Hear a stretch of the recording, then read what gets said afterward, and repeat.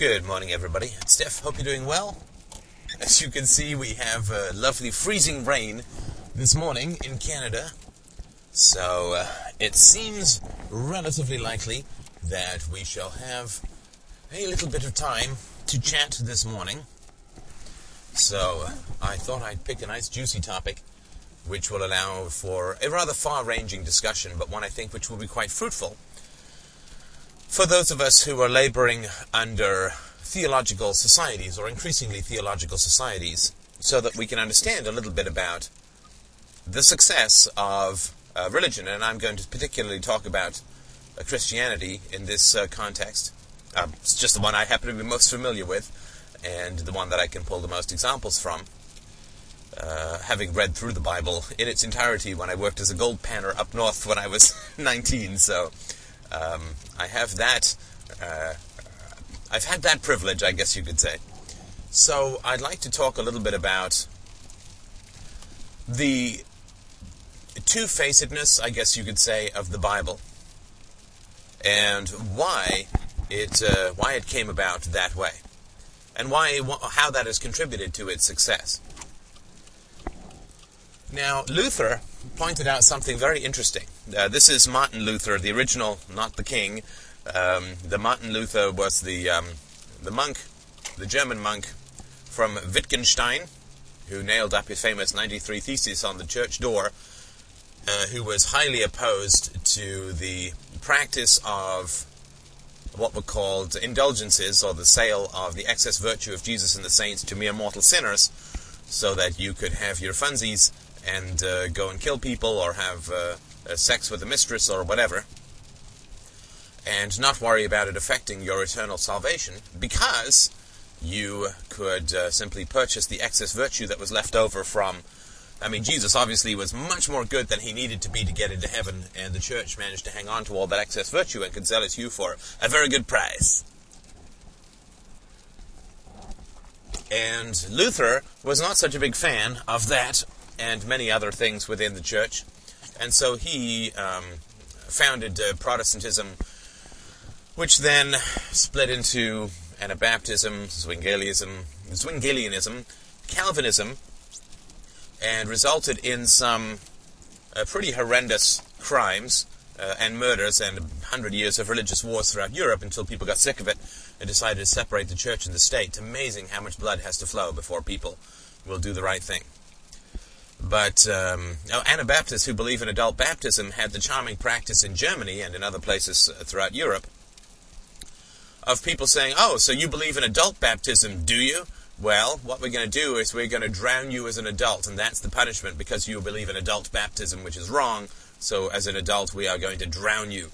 And this was how these lovely Christians resolved their disputes. And really, it's not particularly their fault. Those who were brought up in the the faith. I don't know why I use synonyms so much.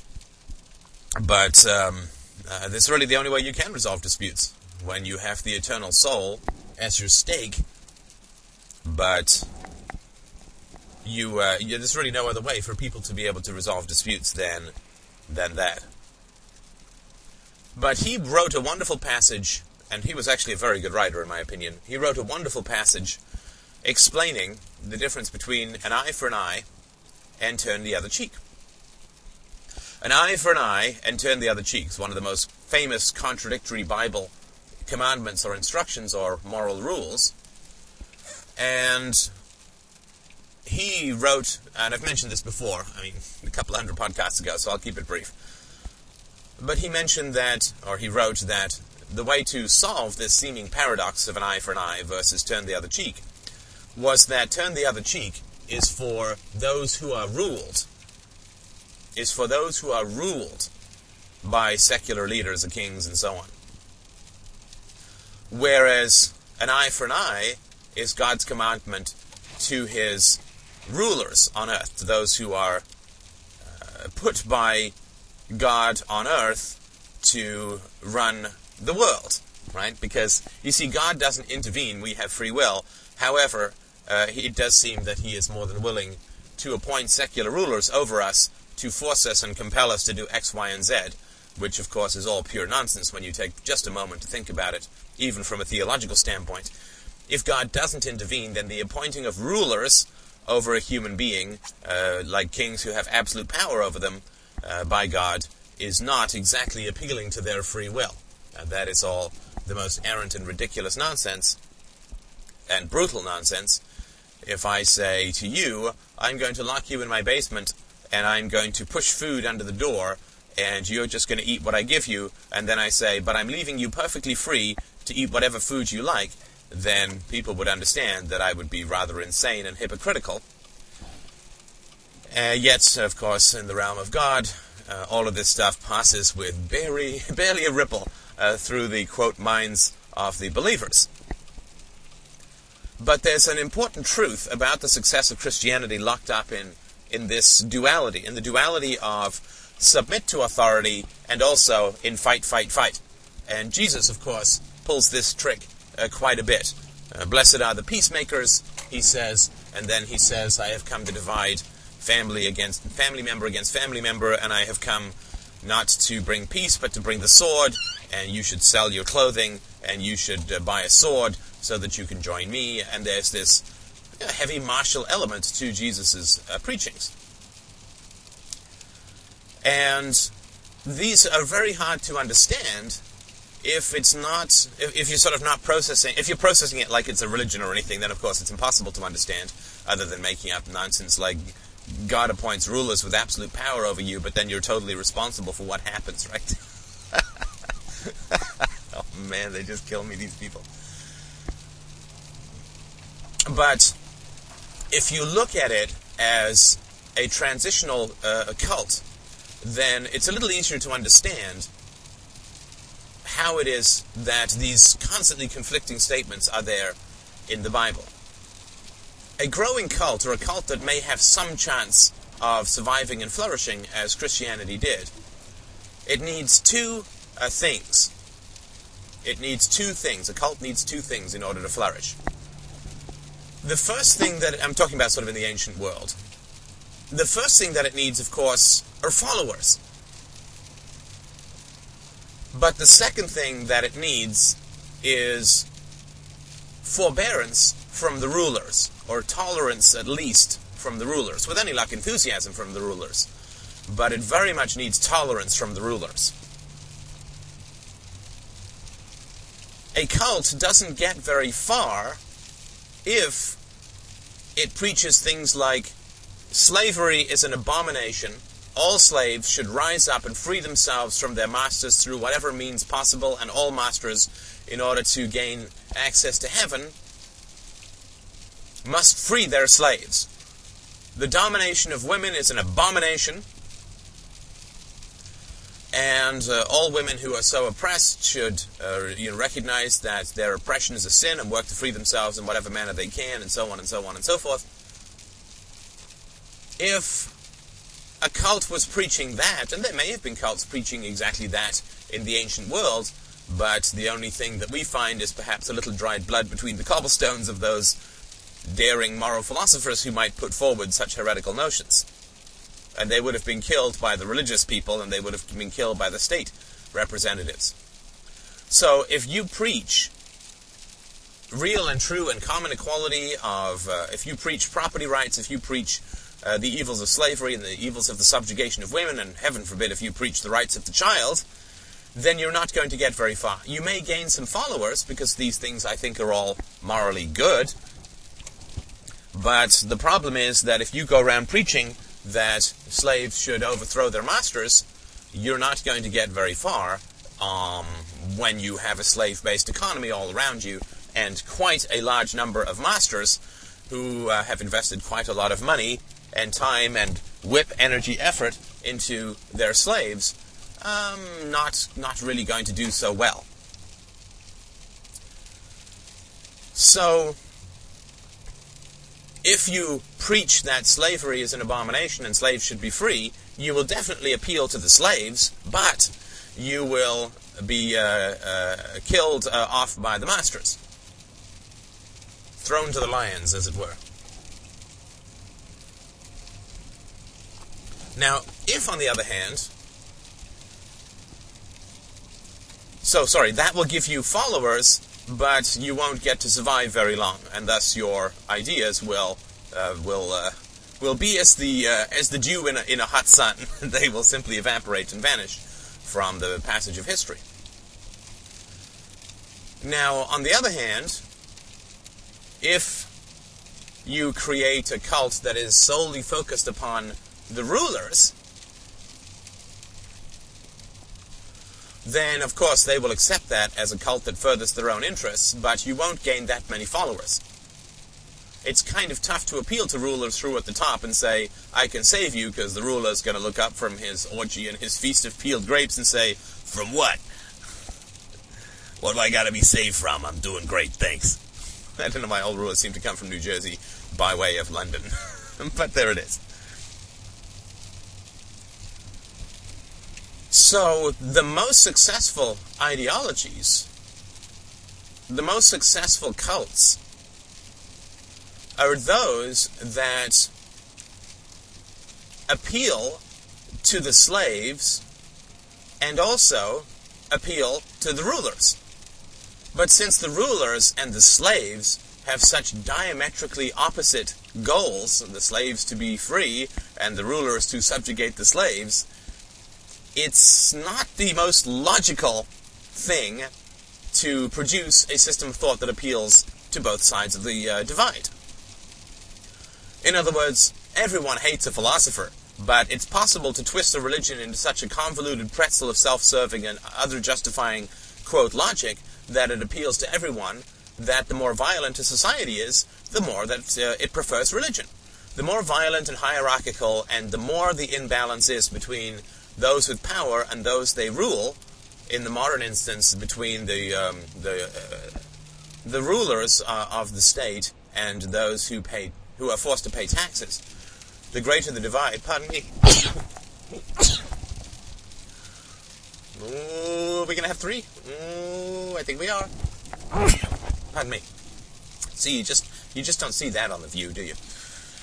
But the more, the greater the disparity of equality within a society, the more that religion tends to flourish, and whether that religion is overtly a god worship, such as is in Christianity or Islam or whatever, or whether that religion is simply the worship of the common good through the state and so on, doesn't really matter.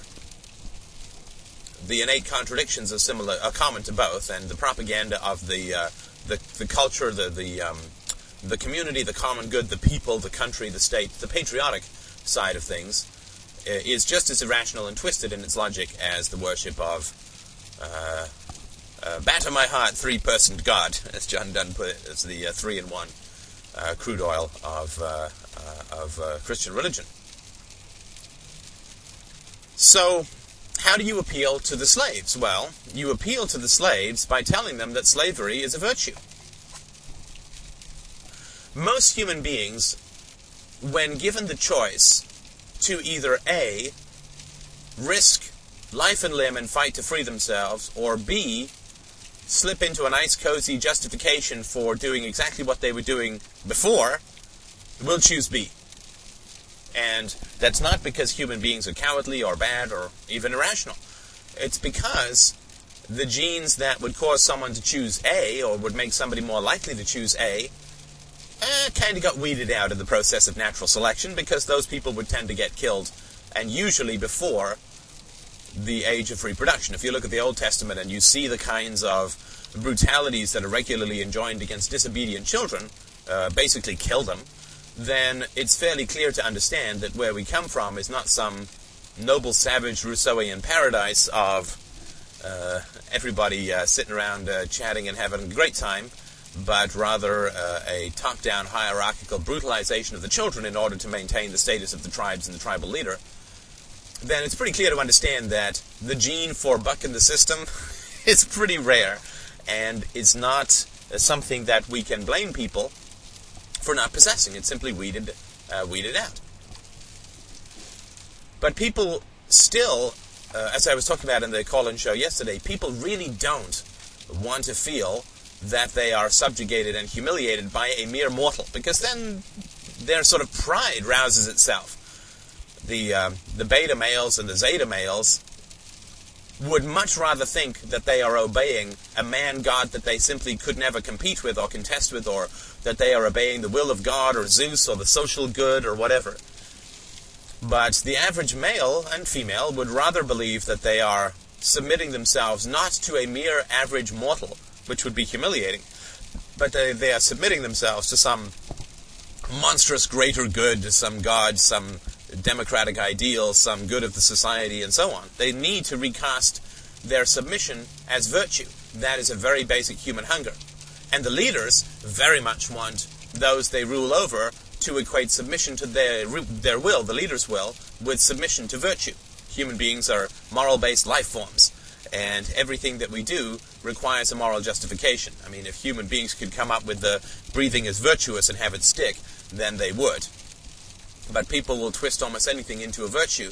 It is the Stockholm Syndrome. If I am enslaved, I am going to feel a great temptation to love my masters, because the alternative is simply to feel grinding and ugly humiliation day after day, which would really lead someone to suicide, thus take them out of the gene pool. So the reaction formation of loving those who brutalize you is something that keeps people alive and gets them to reproductive state. Remember, nature doesn't care whether you're happy or not, as long as you're banging someone who's fertile.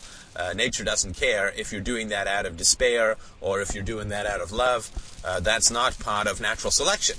Certainly it is probably mildly better to do it out of love so that you're around to take care of the child as you grow up, as the child grows up, but it's not essential.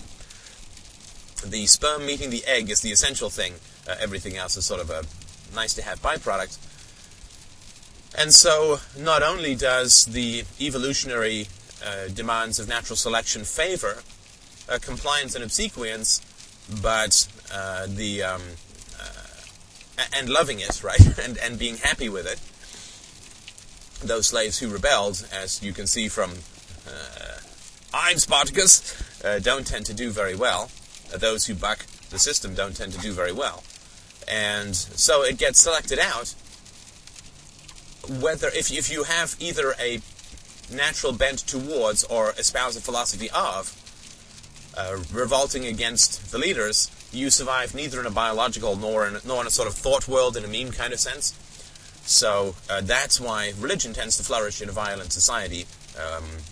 And so, everyone, well, Scandinavian countries aren't that religious. Well, they are, and not to stretch the definition too far, but they're religious in the way that communism is religious. In that there's a worship of an ideology, there's an all-powerful leader. There is a false consciousness, which is that the evidence of your senses is not valid. There's an enormous amount of religious backgrounds to these kinds of ideologies. And of course, Hitler was a Christian. Stalin was put through as a seminary and considered becoming a priest before finding that there was an more efficient way to brutalize people. What's that story, Alfred Hitchcock? Driving along some street in Europe with someone, and he glances out the window. Hitchcock, the famous maker of frightening films, glances out the window and says, "Now that is the most frightening thing that I have ever seen." And points, and he sees a priest talking to a little boy, and he rolls down the window and says, "Run, little boy! Run for your life!" Old Ellie. But Christianity in its dualism, and it's more than dualism, but we're just sort of talking about the major threads here. Christianity in its dualism as a splinter group faced a very great challenge,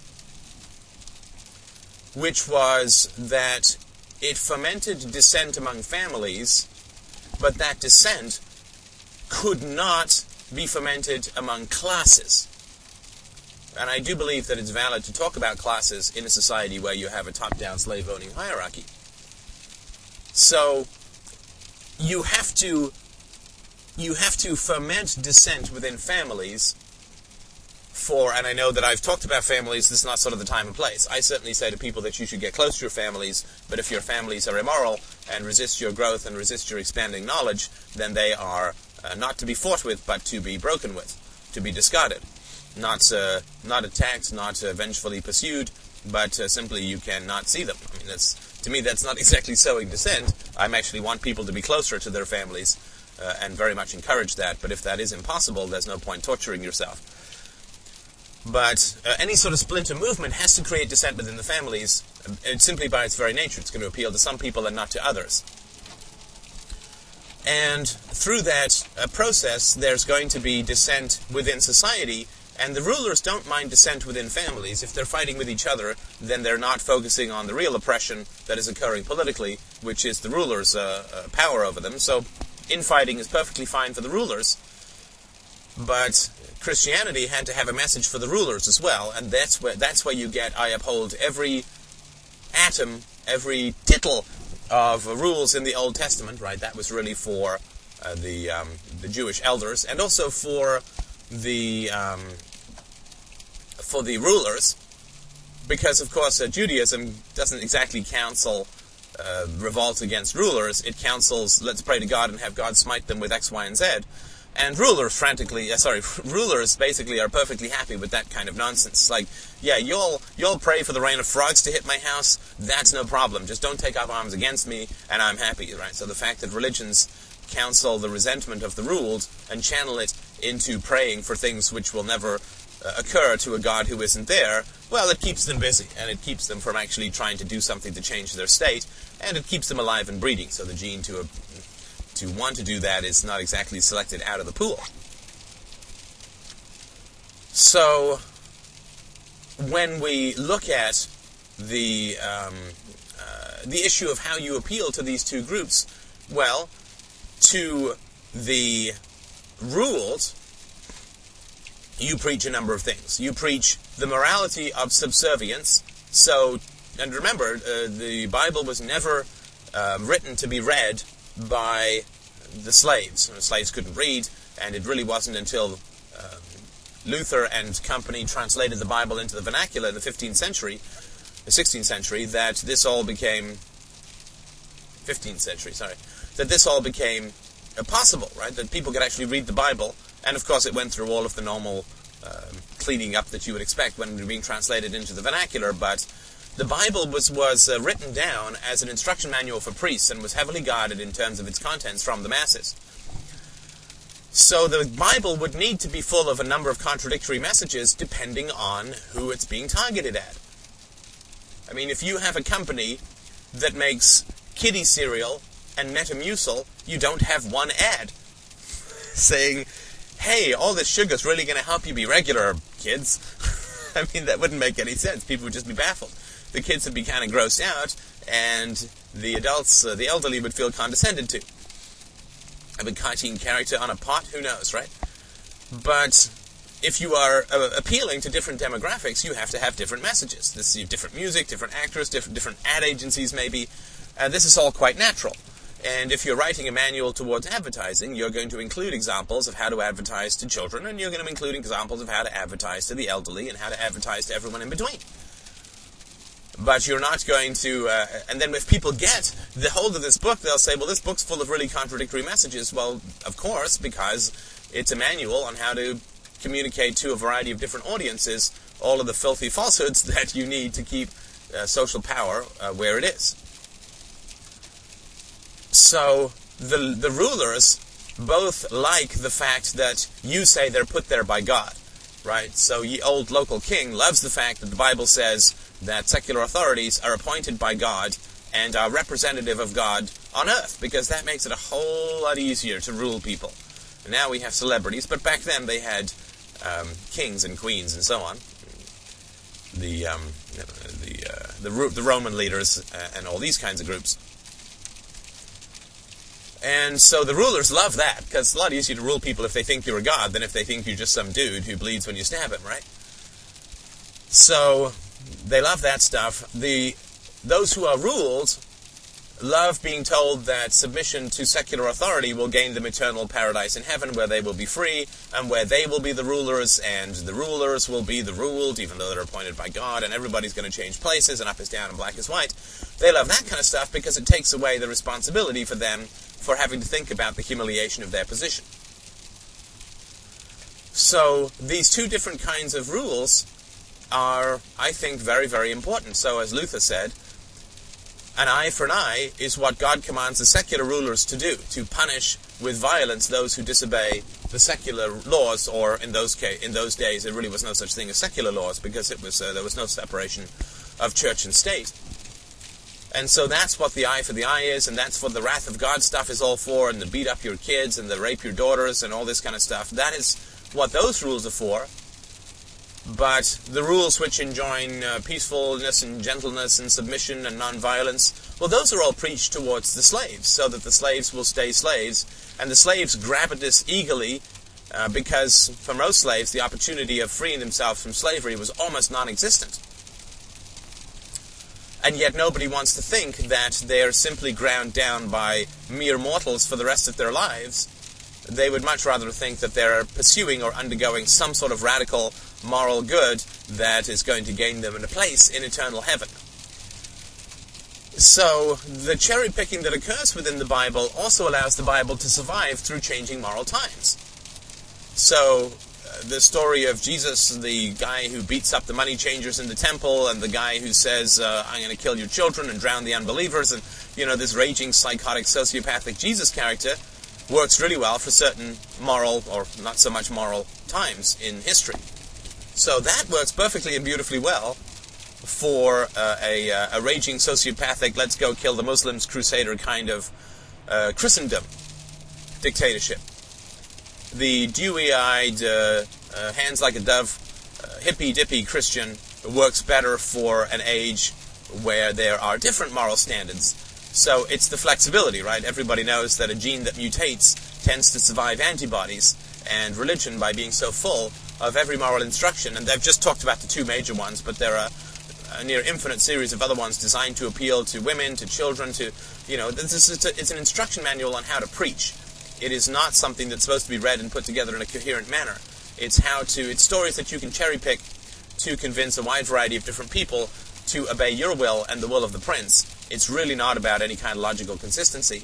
And once you understand it from that standpoint, then it's a lot easier, I think, to deal with the fact that it's all just made-up nonsense, and that people will say whatever they can come up with that will stick in order to get you to submit to their unjust authority.